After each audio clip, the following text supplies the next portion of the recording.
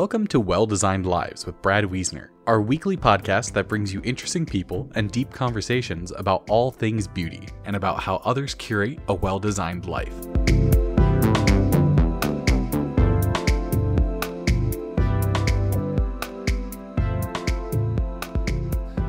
Hello and welcome. I'm really glad you're here today. I have someone pretty cool coming by, Chris Kaag. As a kid growing up in central Pennsylvania, Chris might have been a typical average kid. He was overweight, not too motivated, and he had a proclivity for online stuff. But he had a lot of early programming from his dad and others, and his early decision to become a Marine started some really big changes in his life. Being diagnosed with a degenerative disease, his challenge through that time and all that happened to know where he is today is just so impressive. Among other accomplishments, he is the founder and the CEO of the I Am Able Foundation in Reading, Pennsylvania, and this is where I hope to share with you the amazing fruits of his journey. You can find Chris at IamAbleFoundation.org and all the places listed on the notes for this episode. Enjoy this wonderful conversation with Chris. How's that scotch? Outstanding. Outstanding in its field. So you're a man after my own heart. This single malt scotch business, there's nothing like it. Very good. I don't drink anymore, but when I did, that was my favorite. Yes, I've gotten definitely a taste for it because it's not something I liked when I first started. Scotch, all scotch, I think, is an acquired taste. Yeah. And I've acquired it. Good. Yeah, it's like, what do they say? The first man that ever ate an oyster was a very brave man. You know, so you are Chris Kaag. I am. I have waited and waited. I knew I wanted you to come and be a guest, and I'm very excited that you're here. Well, it's an honor. Thank you very much for the invite. Sure. You are the founder of I Am Able, but there's a huge story in front of that, and I want everyone to hear it from you. We have a little bit of it in the notes and things like that, but anyway, take us through that. Take us through your early life, because I'm very curious about what makes you up. I've had the good fortune to get to know you. I respect you a lot, and your attitude, what forms your opinion and your outlook. I just think it's interesting to maybe glean anything from youth and growing up and life to this point. Yeah, so my childhood was normal. I say that quote unquote normal. My dad, he was married 3 times. My brother and I we went through a lot of things. My dad was divorced. We moved around a lot, but at the same time, my dad was very supportive, and my dad was a Marine, so it was something I admired ever since I was about 7 years old. I always wanted to be a Marine, and that was something that was because of him.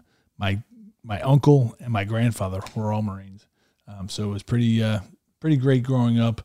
It wasn't like it was anything that they pushed on me. It was simply I just respected the Marine Corps and just respected all the things that they went through and the stories that I would hear all the time. So it was pretty great. Because I never knew, I thought your dad was a Marine, but I didn't know your uncle. And, yep.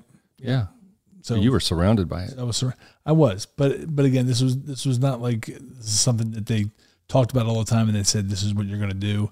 They never forced me to do it. It was just something that I admired about them and I respected it. Sure. And at an early age, I said that's what I want to do. I want to be a Marine. When do you think you knew?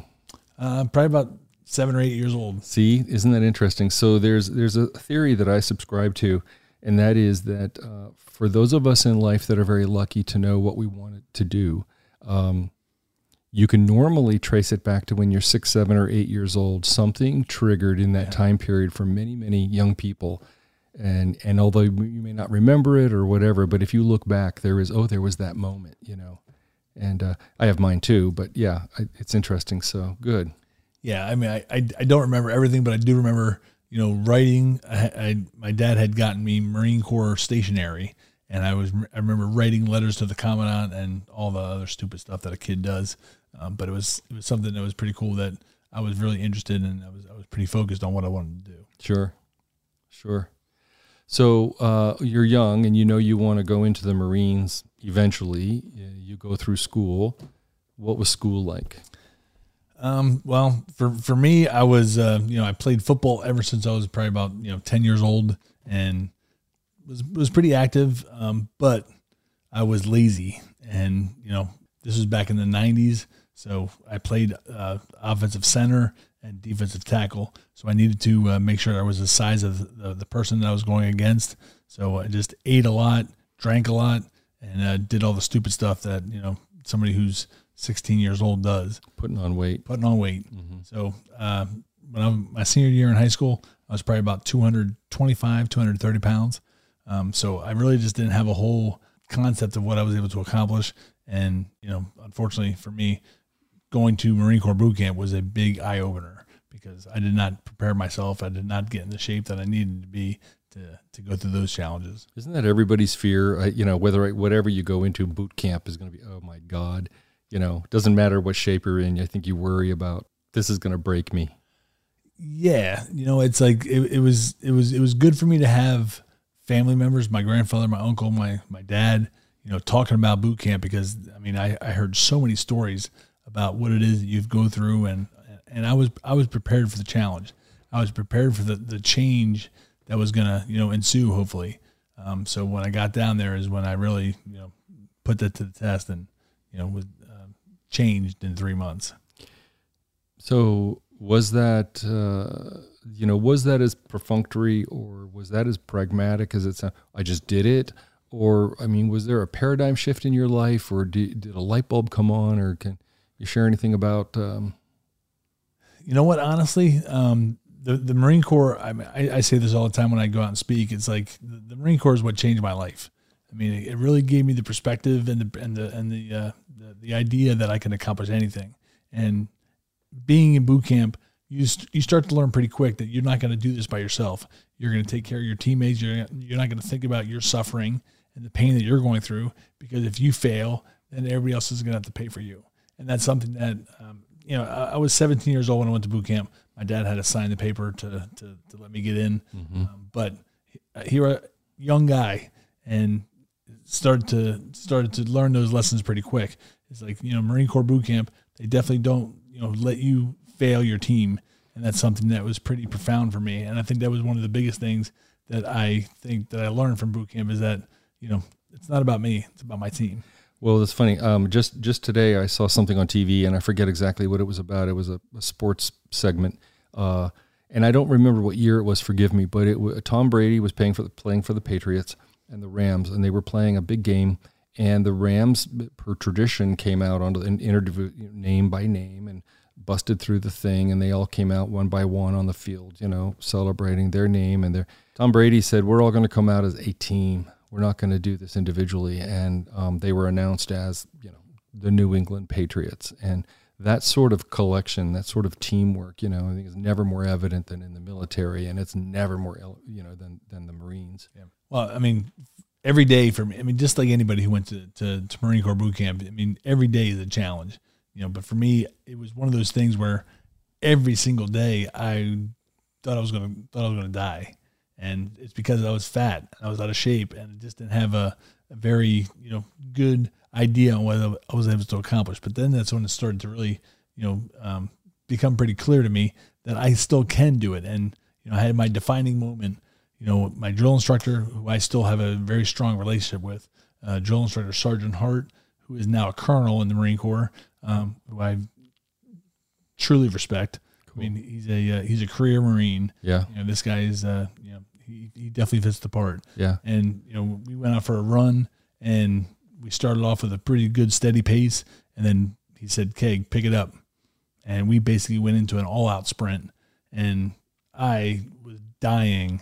We dropped probably about 4 or 5 guys out of our platoon, and, I wasn't going to quit. And I remember, coming towards the end, my shins were starting to hurt because I had shin splints, just from my weight, and kept on going and crossed the finish line, collapsed. Did not think I was going to freaking live. I thought I was going to have to go to medical. But that was the day, once I got my condition and things started to change a little bit, I realized that was the day that I defined who I am. Because if I didn't have that experience, I didn't challenge myself, I really wouldn't know what I was able to accomplish. Yeah, I think that's one of the things I was looking for is When did the young, overweight kid who's now in boot camp have that moment where we went into a sprint and I'm just not going to quit? And, that was a snap. Was it like a... And to be honest, I didn't know it at the time. I mean, seriously, I was 18 then because I had turned 18 to boot camp. And all I had was the mentality where I wasn't going to quit on my teammates. I wasn't going to quit on myself. And my drill instructor, I just wasn't going to be that guy who quits. And I just kept going. But it wasn't until I was probably about 23, 24. I remember being with my dad going down to Jersey and just thinking about that moment and like, holy crap, that was the day that I defined myself. So very cool. It was something that you don't realize sometimes at the time. You have to reflect a little bit, and I think sometimes it hits you a little bit later. Yeah, I get that completely. Yeah. That happens. Yeah. So there you go, and you are in the military. Got a great relationship with your sergeant. What comes next? Well, I didn't have a great relationship with him then. Oh, as soon as boot camp was done, I was out. I got off of Paris Island and went about my career. Yeah. But then I was overseas in Aviano, Italy. I mean, this was back in the day. This was back during the 90s. So this is before the wars we have going on right now. But I was overseas in Aviano, Italy, and went out for a run with a friend of mine, and just noticed that my feet were starting to drag a little bit. I had played rugby for the Marine Corps probably about a month before that, and I was fine. I could run. Looking back on it, I think I still do think that there was some issues that I was having, but to be honest, I really didn't even realize it. I just thought it was tired legs or something was wrong, that I was tripping over my feet. But then when I went and did this physical fitness test, I dropped from 20 minutes running 3 miles to 26 minutes. So kind of knew something was wrong. And that's when I went to the doc to find out if they could figure out what it is that I had going on. So, and you were about 20 then? I was 20, yes. No, I was 21, actually. 21, yes. In Italy. In Italy. All things, right? Yeah. And they let you know? So the first doc I went to, he said, your boot bands, which is what goes around your ankles, are too tight. Keep them loose, and that'll be fine. And I knew that was BS. So probably about six weeks later, I came back and said this is still an issue because my feet were starting to drag, and I was feeling just uncomfortable as I was sitting down. So I went and saw another doc, and the doc, he actually was a lot more serious about it. He actually sent me back to the States because he thought I had a tumor on my spine. I see. So I went to Landstuhl, Germany, and then I went to Walter Reed Hospital in D.C., and I spent 9 weeks down there where I was poked and prodded every day. I was getting spinal taps. I was getting blood drawn every single day, getting electronic tests and, all that. But it was one of those things I was glad that I was trying to figure out what it is because I knew something was wrong, but nobody was able to tell me what it was. Yeah. And what did they eventually find? So in February of 1998, my doc comes to my room, tells me this is your diagnosis. You have adrenal myeloneuropathy, because the doctor who was the world-renowned expert on it, who unfortunately has passed, he was over in Baltimore, Maryland, and he came over there and he did a lecture with the neurology department and kind of let them know they had me up there. I was like a guinea pig, showing them how my legs were jumping and how I was responding to different tests. And that was the first time a lot of these people had ever seen it. When was he from Johns Hopkins? He was from Johns Hopkins, yes. What's his name? Kennedy Krieger. His name is Dr. Moser. Moser, okay. Yep. Yeah. And unfortunately, he has passed. Okay. But it was one of those things where the doc came to my room and brought me out in the hallway, and he kind of talked to me a little bit soft, like he was afraid of how I was going to react. Sure. But he told me, and I was like, okay. And that's the difference that I talk to a lot of people who have certain conditions or certain traumas in their life, and some people it's a hard thing for them to accept. For me, I said okay, went back to my room, got my gym clothes on, and went to the gym.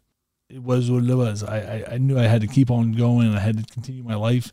So I really didn't make a big deal about it. It was one of those things. I was still a young guy.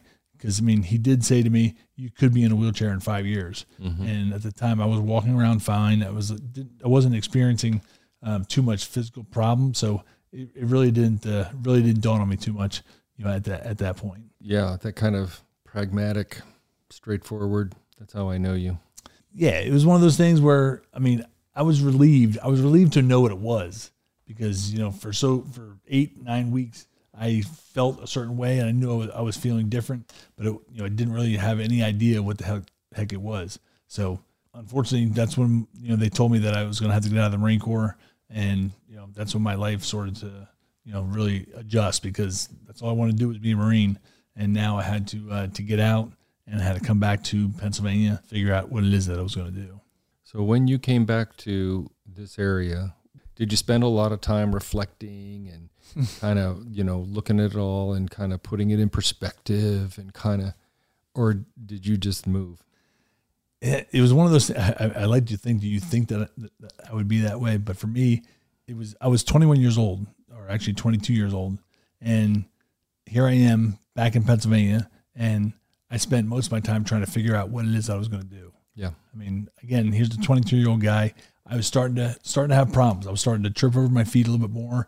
I was losing my balance. I remember there was a night where I was in the shower and I was, washing my hair when I still had hair.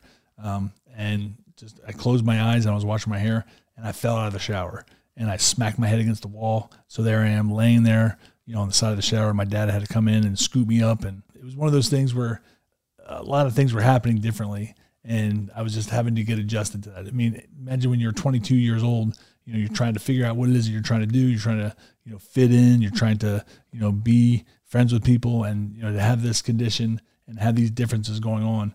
It was a lot for me to adjust to, but at the same time, I was still an optimistic and positive guy. So it really never got to the point where I was depressed, pissed, and just sat there and didn't do anything. And unfortunately, that is the way a lot of people are. And yeah, me too.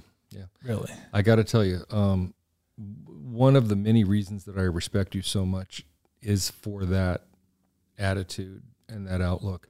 I would have been the other way. I would have really resented what life had given me, and I would have really tried to figure out the meaning and why me, and it would have been a whole cesspool of what happened. And that doesn't do you any good, really.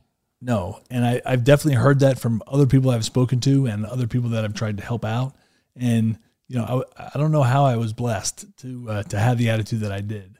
But again, I really think that the Marine Corps and the attitude that I was given, the whole no excuses policy that the Marine Corps kind of instills in you, I really think that helped me to not sit there and wallow in my sorrows, improvise, adapt, overcome, figure out a different way to do things, implement that into your daily life, and then get on with no excuses. There wasn't going to be a day where I was going to sit there and say, I can't do this, I can't do that.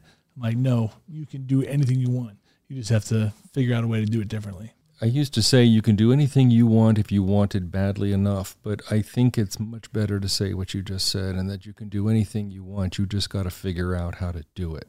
That makes a lot more sense. The Marines have a saying, failure is not an option. And I can never remember it, so please forgive me. You just said it, but it's, improvise, adapt, and overcome. Yep. And I know you say that a lot. I wish we were all as adept at doing that. So there you are. You've come home. You're noticing that your condition's getting worse. You're trying to figure out what you're going to do. Yeah, and to be honest, I look back on those days. It took me a while to accept it. I mean, again, I wasn't like sitting around depressed and sitting in my room and not doing anything. But I remember I was working at a gym, and my manager, Deb, she had come up to me and she says, "What's going on with your legs?"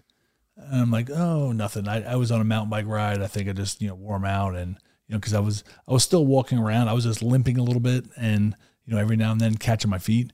But I wasn't ready. I wasn't ready to tell everybody what it was. Those are the kind of problems that I had. Anxiety and being in front of a crowd makes my legs tense up. So I remember waiting behind a wall before walking in front of 20 people because I knew my legs were going to act up. And these are the kind of things that I had to just do at the time. But then as I started having more experience and years went by, that's when I started to come out a little bit more. And once I started to come out a little bit more, it became a lot easier, for me to be able to talk about it, and for me to be able to admit the fact that I do have something, and I kind of explain that. So I kind of like to talk. So then I started to just talk. Yeah. I started to tell people what it was that I actually had, and I was honest with everybody. I guess we would say that was the start of Chris promoting. I don't think there was a conscientious thing.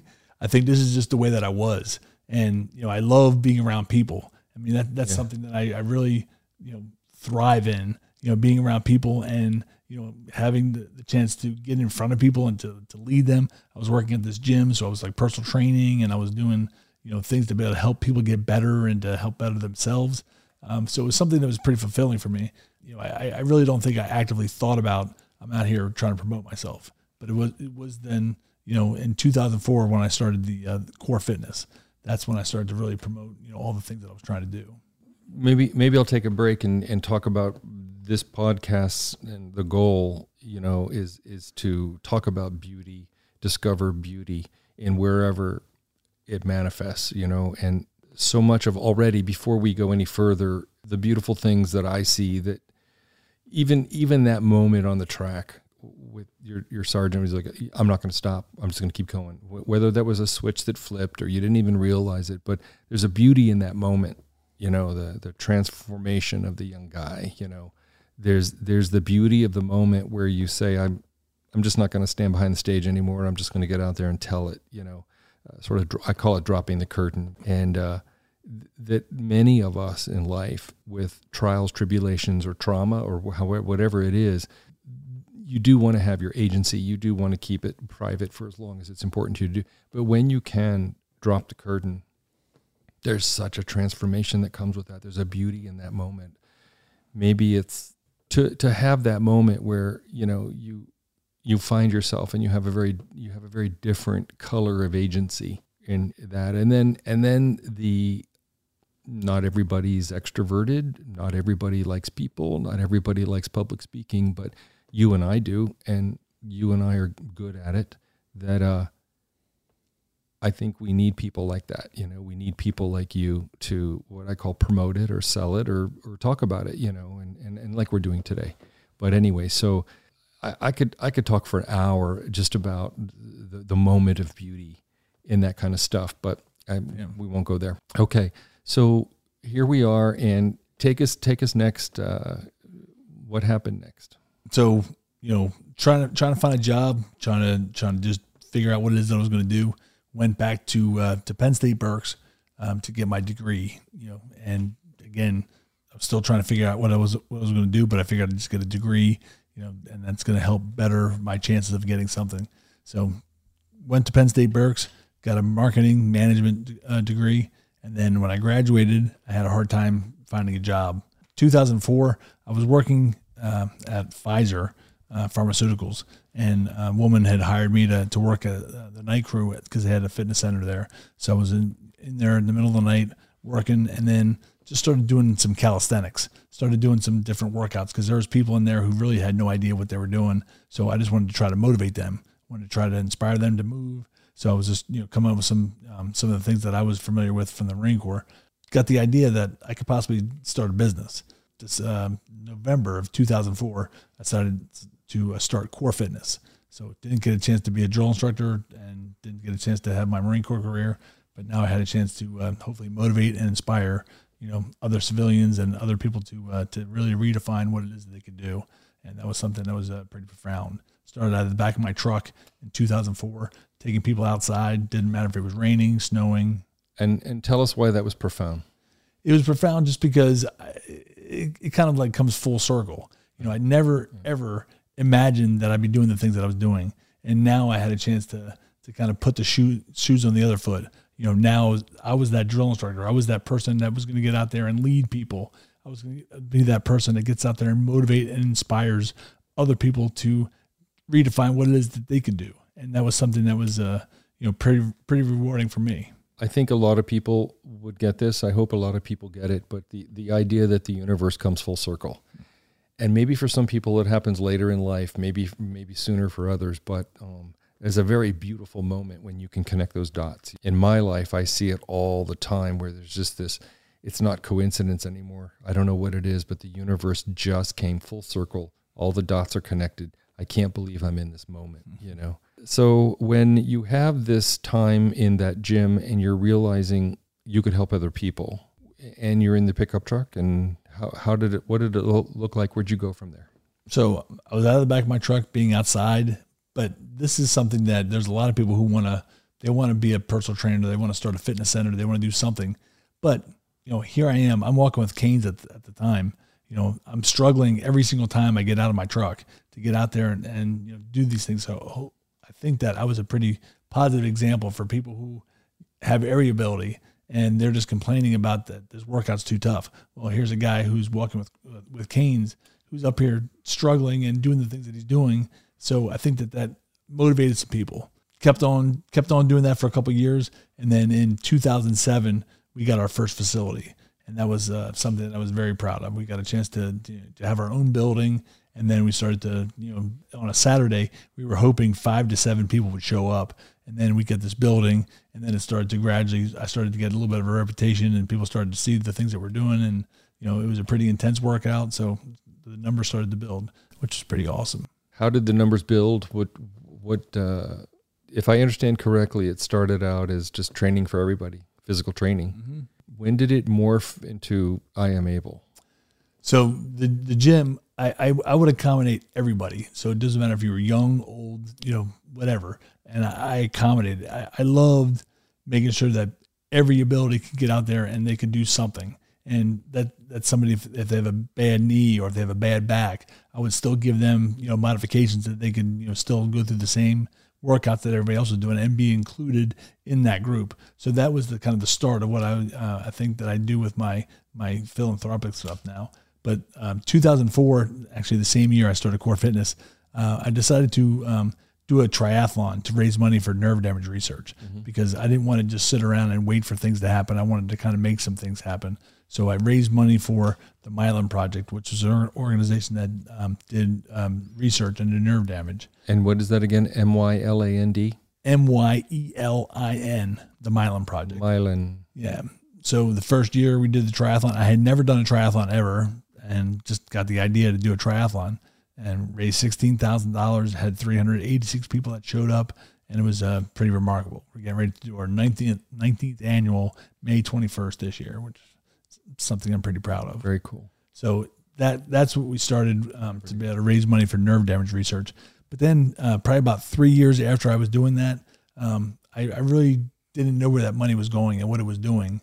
And the people who support me and the support of the race, I wanted them to see exactly where their money's going. Mm-hmm. So that's when 2007, I started the I Am Able Foundation, because I had been down to Kennedy Krieger. This was a lot of children in this hospital.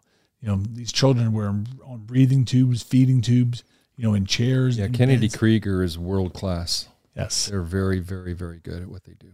Well, that's where my doctor was. So that's why I was seen there. But here I am. I'm a 22-year-old Marine. I'm limping in a little bit. I mean, I was walking still, but I'm walking into this to see my doctor, and seeing all these kids, that really made a huge impact on me. Because I was very fortunate to live a normal childhood. I had a chance to be a Marine. I had a chance to do all the things that, everybody else does, just to live a normal childhood. And unfortunately, these kids didn't have that opportunity. Unfortunately, it's not cheap to be disabled. So that's why I got the idea that I wanted to provide a way to get these kids out and get them active and get them that chance to live a normal childhood. And that's when I started I Am Able in 2007. One of the primary reasons that I hoped that you would sit and talk with me is that I knew where you found beauty, or at least one place that you find beauty, and that's in young people. I do as well. And there's something about it that my own journey, who knows where and when we key into that fact about young people and being of service, of helping. But when I was working in Washington, D.C. as an interior designer, some of us would be asked each year to be part of Georgetown University Hospital. The Four Seasons Hotel and the hospital would partner together for decorator Christmas trees in the lobby, and we would decorate a tree ostensibly to promote our company. And it was all big, let me put my company out there. Let me do a tree at the Four Seasons. And then you get paired up, of course, with the children in the oncology unit. and Dr. Shah and the work that she was doing and the success stories. And it was so impactful, and it transcends anything that you're doing about, any of it. And the 1 year that we did it, they partnered us individually with one of the young people who were a patient there. And my young lady and myself, she came out to my design studio, and we had fun coming up with the tree design together and watching it manifest, and her parents and the whole program. And that was a big piece for me that started real hands-on ways to be involved, to give back, to help in some way. And from there, it happens in so many ways. I mentor young people and blah, blah, blah. But so to your story, the seeing the opportunity, the need for young people to have that, and especially if they're disadvantaged in some way, to rise above it, get active, and not be in a place where everybody else doesn't have an affliction or a disability, that you're the only one and it doesn't feel, nope, you're in a place with everybody. It's all cool. There's no weird feelings about it. You just come and do it. Well, I tell you what, it sounds like something that you did is exactly what I experienced. So I found my why.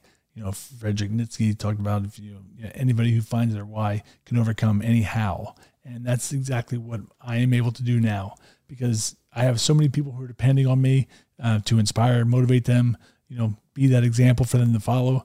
It really doesn't matter if I fall out of my chair or if I have a bad day, because you know what? I have a responsibility for those people. And I really genuinely care about all the people that I've been able to serve. And I thank people both from Core Fitness as well as I Am Able. I thank them because, they have given me the ability to overcome all the things that I've had to face. There's days, I tell this story all the time. One day I was getting in my truck, and I get in there and drop my keys, lean down to grab my keys, and my leg wasn't attached to the steering wheel, so I fell out, smashed my face on the ground, and I'm bleeding from my eye, and I look at my watch, and I have 15 minutes to get out to the gym because I had class that I had to teach. So, get myself into the truck, which took me probably about 5 minutes, get into my truck, race out to the gym. Once I get out there, wipe the blood off my face, rub the dirt off me, and then get out and get my chair, get inside. As soon as I roll through the door, there's people who are there to see me. I'm shaking hands, I'm giving them hugs, I'm smiling, and it's like all the things that I just went through are gone, and I don't even think about it. And that's the kind of thing that I think a lot of people who have different challenges, if they can have other people to help, take their mind off of those challenges or those problems that they faced, it's like definitely going to help them. So I really see all the things that I'm doing with I Am Able now, and all the people I'm able to inspire and motivate and to change their life, to see that there's something that they are able to do. It's something that's so rewarding for me. No, I hear you. The passion really comes through. One of the things that I do a bit differently is when I'm just mentoring. Sometimes I'll grab this kid. I don't know why. I don't even know if the kid wants to be mentored, but like, come here, you're with me. Sometimes I feel like I'm Auntie-Mame. It's like, come on, I'm going to show you the world.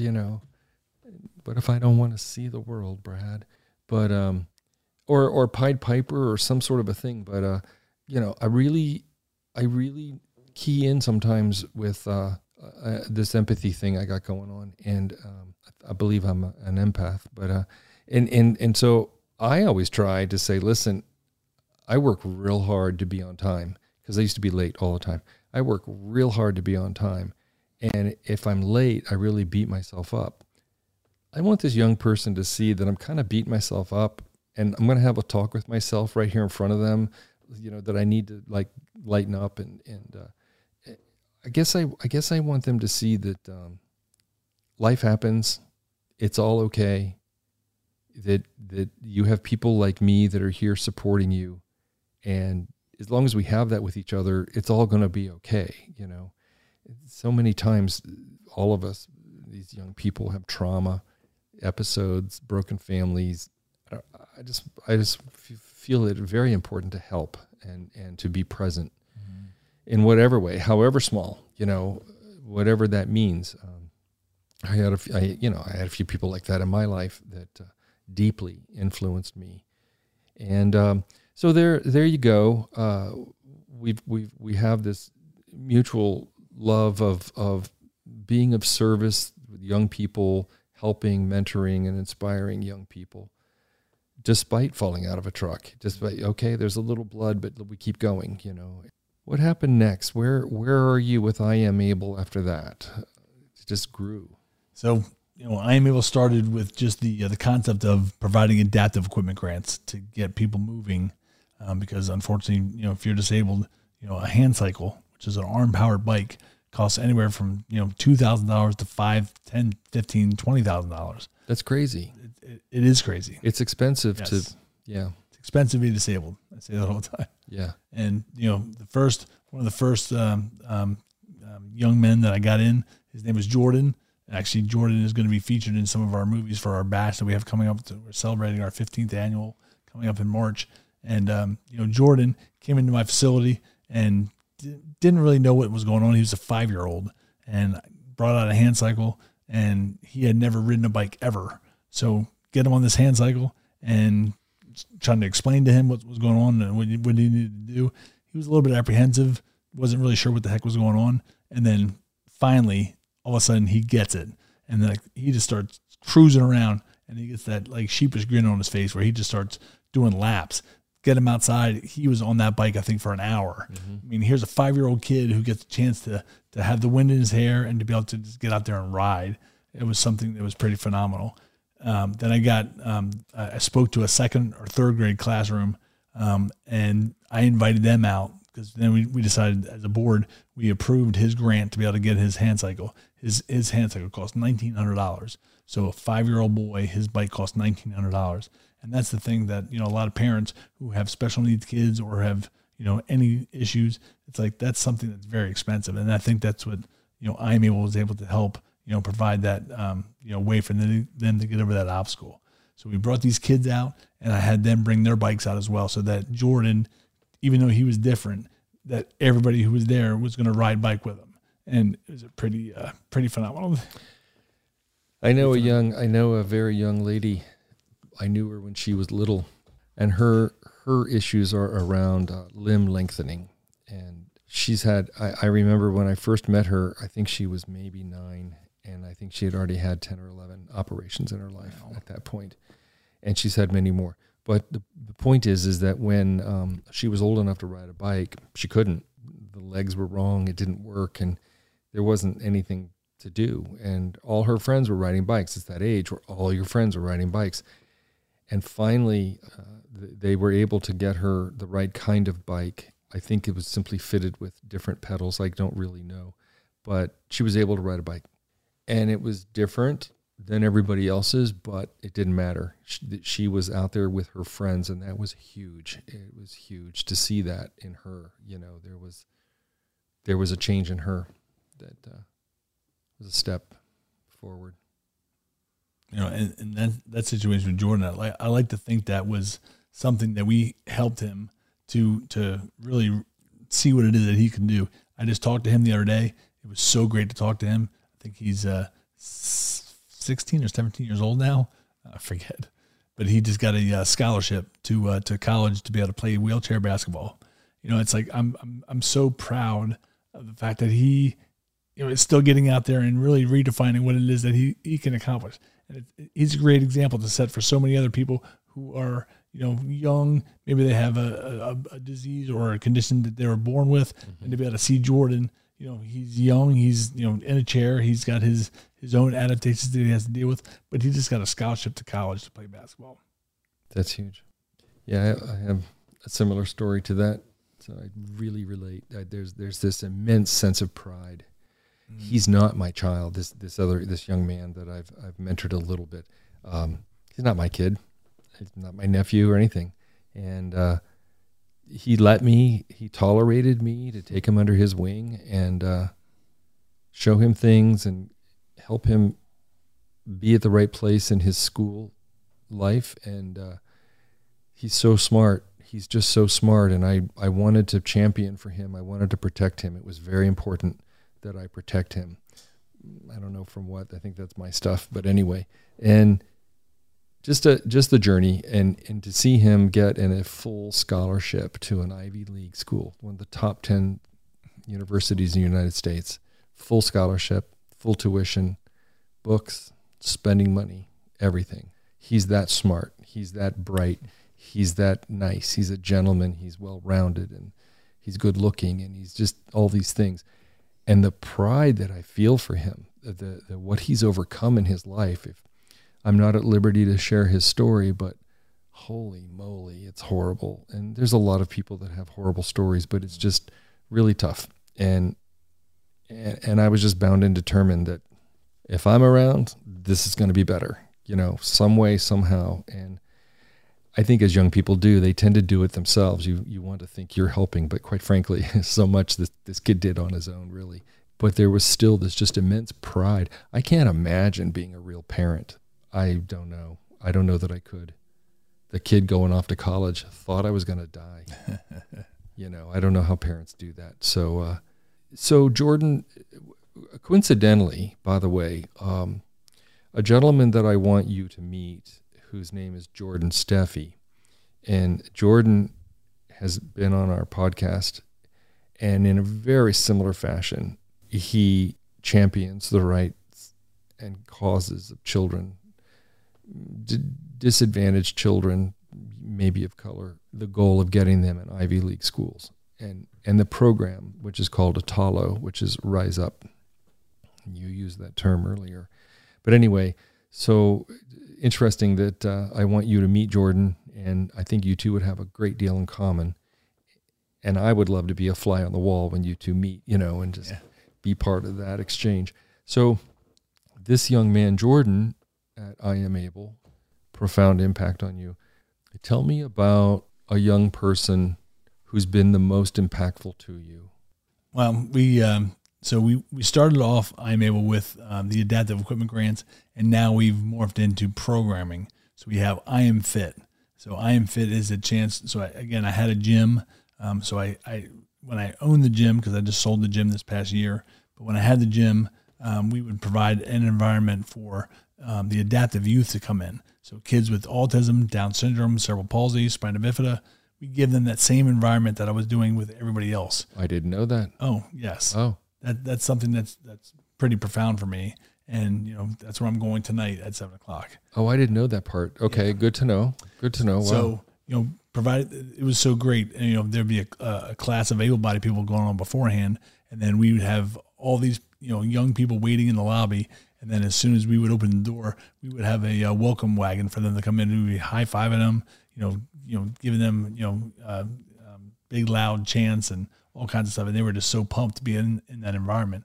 And then we, provided them a class, of different, circuit training or different weights, different whatever. But we modified everything. So there were some people that were in chairs that were unable to do some things. But then there was, and everybody has different challenges. Everybody has different things we needed to do to adapt. And that was something that I found that was pretty rewarding for us to be able to have, 30 kids, out there, of all different abilities. We were able to provide them that environment for them to thrive.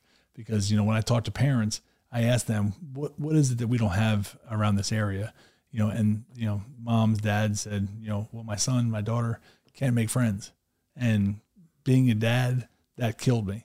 I'm like, well, that's something that we need to change. So now, we provided this environment for them to come out. And it was so great to be able to see them come out there, before class started, they'd be sitting there catching up with their friends. Oh, I like your hair, or, what are you having for dinner? Sure. Just the simple things as normal kids would talk about. And that was something that was so rewarding for me to be able to see that we were able to provide that environment for so many. Mm-hmm. So, the impact that I have from those, experiences that I have, I can't name one person. I have to say all of them, because I love going out and being a part of that. I mean, I tell people all the time, if you're having a bad day, come out there for an hour, because you will not leave without a smile. Well, and I think there's a theme running through this whole conversation too. Even when you were young, going into the Marines, there's this common theme of getting out of our own heads and not being in your head.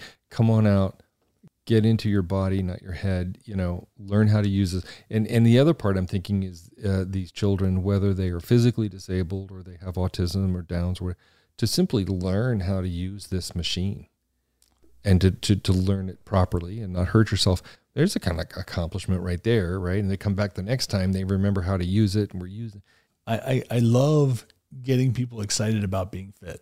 Yeah. I mean, obviously I believe in the benefits of being active and, staying as fit as possible, despite the challenges or despite the things you have to do differently, you can still be active. And I think that's beneficial, not only for you physically, but it's beneficial for you psychologically. For you to be in the same level playing field as everybody else. Yeah, you're doing it differently, but you're still out there doing it. I mean, now the Paralympics are going to be on TV. It's like, holy crap, this is the day and age now. It's the best time to be disabled because it's becoming a lot more accepted. And people are seeing how freaking badass some people with disabilities are and the things that they can accomplish. And that's something that I really want to make sure that I can inspire these other people to see that they can, if they work hard, if they, continue to work towards a goal, they're able to accomplish pretty much anything. So I'm glad that we're able to provide those opportunities. It's your mantra for everything, it's about your mindset. Yep. It's about your mindset. So with the grants that you give for equipment, so I think there's a story somewhere and I don't really know it, so help me out. There was a woman near Boston and she was given the grant to get a hand bike and Boston Marathon. What is that story? So that is Devin Murphy. Oh yeah, Devin. So we live in Pennsylvania, and being a small nonprofit, we're really only able to help out in the Mid-Atlantic region. So like around Pennsylvania. So we want to help where we live. We want to make sure that we can have an impact, close by. But got a grant request from Devin Murphy in New York. To be honest, I'm not even sure what her story was. But I just like I do with everybody, I called her on the phone and had a conversation with her. And the story that she gave me was just really impactful. And I'm like, you know what, I want to help this woman out. So made a kind of a command decision to be able to help this woman in New York. So we got her a hand cycle. She came down to our shop and, we kind of fitted her and then got her moving. And it's been amazing to see what she's been able to accomplish. I mean, she won the New York City Marathon. And she's like, I lost count now. She won the New York City Marathon, I think, like 3 times. Yeah. And then she won the Boston Marathon, I think, 3 times. And it's just, I mean, it's been a total transformation. I mean, when she first came down, when I first met her, a little bit heavier and, just not able to do some things and not really, motivated about being active. And now she is a stud. I mean, just seeing the things that she's able to do on a daily basis. I mean, her nutrition, her workouts, all the things that she does to be able to help inspire and motivate other people. It's been pretty incredible to see that she's an example for other people to follow. It's amazing. Amazing the reach. Amazing, these young people, and then they get older and it just keeps, the stories just proliferate and keep growing. So what are your hopes for I Am Able?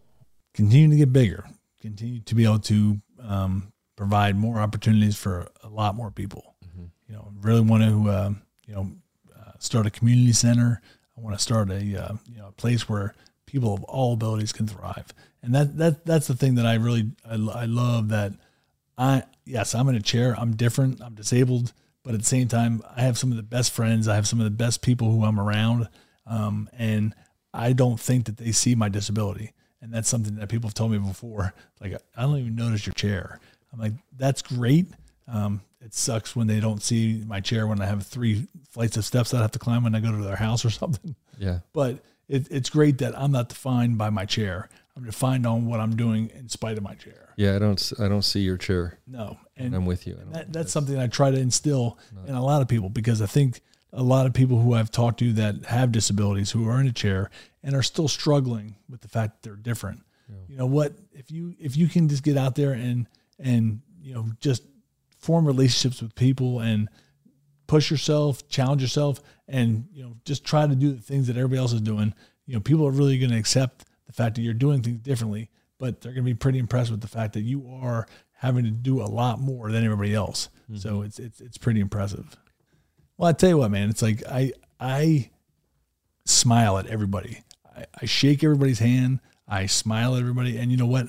There's a lot of people who are disabled, unfortunately, who are that pissed off disabled person. Yeah. And you know what? They don't get the same reaction from people as I do. I mean, I get a lot of really great responses from people, and there very well may be ignorant people out there who judge me. I mean, there definitely are people who do, and they look at me weird or they look at me differently.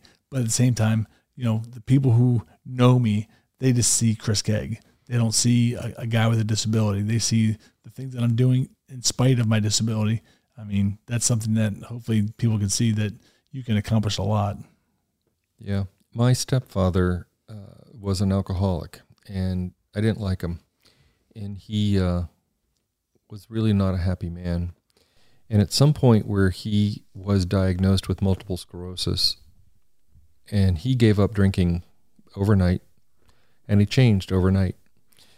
My father, my real father, had passed away unexpectedly, and my stepdad said, "Don't worry, I'm going to continue to pay for school, your college." And in many ways, he became like a father to me. We became very close. He taught me how to sail, many, many things. But I always remember how he changed through his illness, and the obvious unfortunate, the obvious disability, the obvious setback. We can talk about that too. But I always feel like somehow when we have troubles in life, there can be a richness. The layers get rich, and yes, there's trouble. They're imperfect, or your marriage had trouble that time, or I had a business fail, but you get a certain richness that comes with it, and maturity, and many other things. But it's interesting that you can just choose to smile through it and reach so many people, as I know you do. You have a big reputation here in town. Everyone I talk to, Chris, yes, so that's good. That's good. I mean, it's wonderful. So, well, kind of what you were saying about your stepdad. This has been a big change of perception in my life.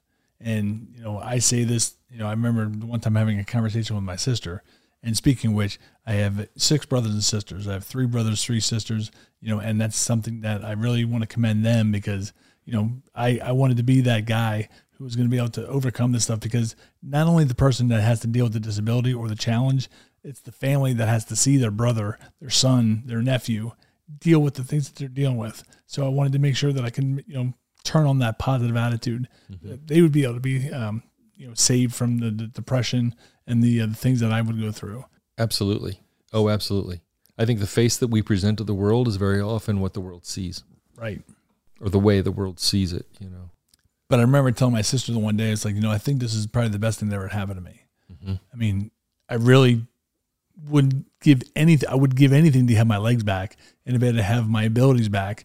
But I really don't think that I'd be sitting here doing the thing that I'm doing now. Don't think I'd be sitting here talking to Brad. Exactly. And I don't think I'd be having, the CEO of my foundation and doing all the things that I'm doing to speak and just inspire and motivate people. Because, when I was a Marine and I had everything going for me and I had no problems, I just don't think I had that perception of what it is that's important.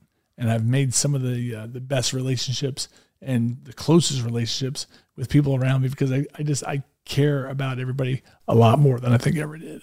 Yeah. I'm a recovering alcoholic, and becoming an alcoholic, as anybody knows, there's a lot of damage. There's a lot of flotsam and jetsam. There's a lot of hurt.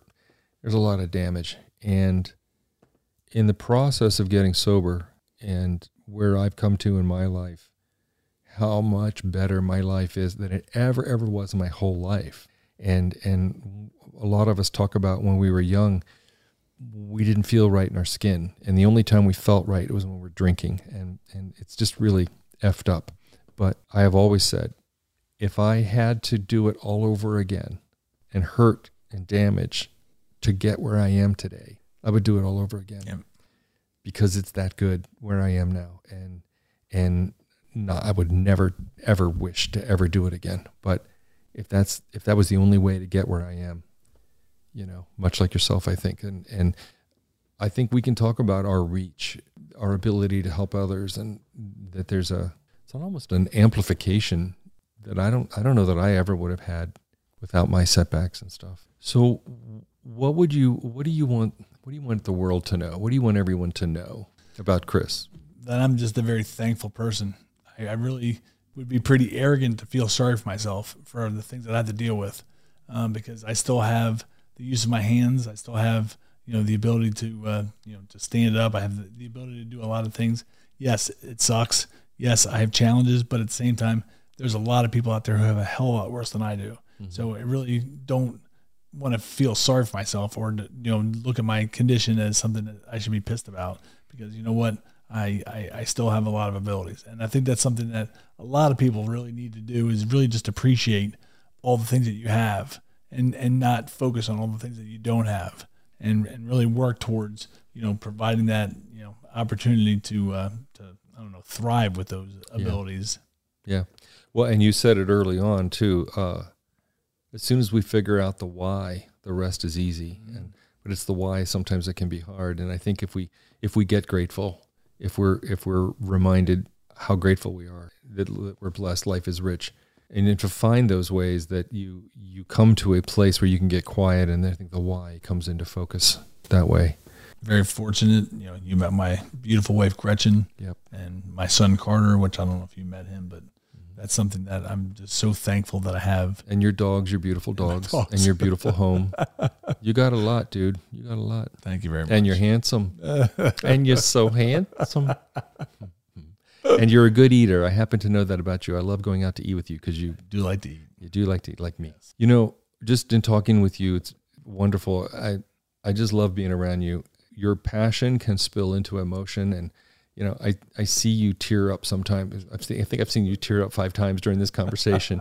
And I think I have a perverted pleasure, and I got the ex-Marine guy to tear up. That's great, but hope nobody who's listening caught that. Yeah. But that it's your passion, and that it comes out that way, and that you're just very honest, and you are who you are. There's just a beauty in that. No apologies. Chris Kaag, no apologies. We'll do that as your slogan. Chris Kaag, no apologies. I don't know about that. Well, listen, it's been terribly wonderful. Just a pleasure. And as always, I love talking with you. So thank you very much for being a guest. Thank you for being part of my first lineup of guests that we have. Honored to have you. Well, thank you for coming back out again. Always a pleasure to see you. I'll just leave it with this. The I Am Able Foundation, the letter I, letter M, ablefoundation.org. If anybody likes to get a part of us and experience some of the things that we're able to redefine possible for so many, we would love to meet some new faces. And don't forget to look at our show notes at the episode. We'll have all of Chris's social media and all of the I Am Able Foundation information there as well. But until then, see you next time. Thank you very much, Brad. Thank you. Pleasure. Thank you. Thank you for being with us today. If you're interested in more about well-designed lives, follow us wherever you get your podcasts. Until then, see you next week.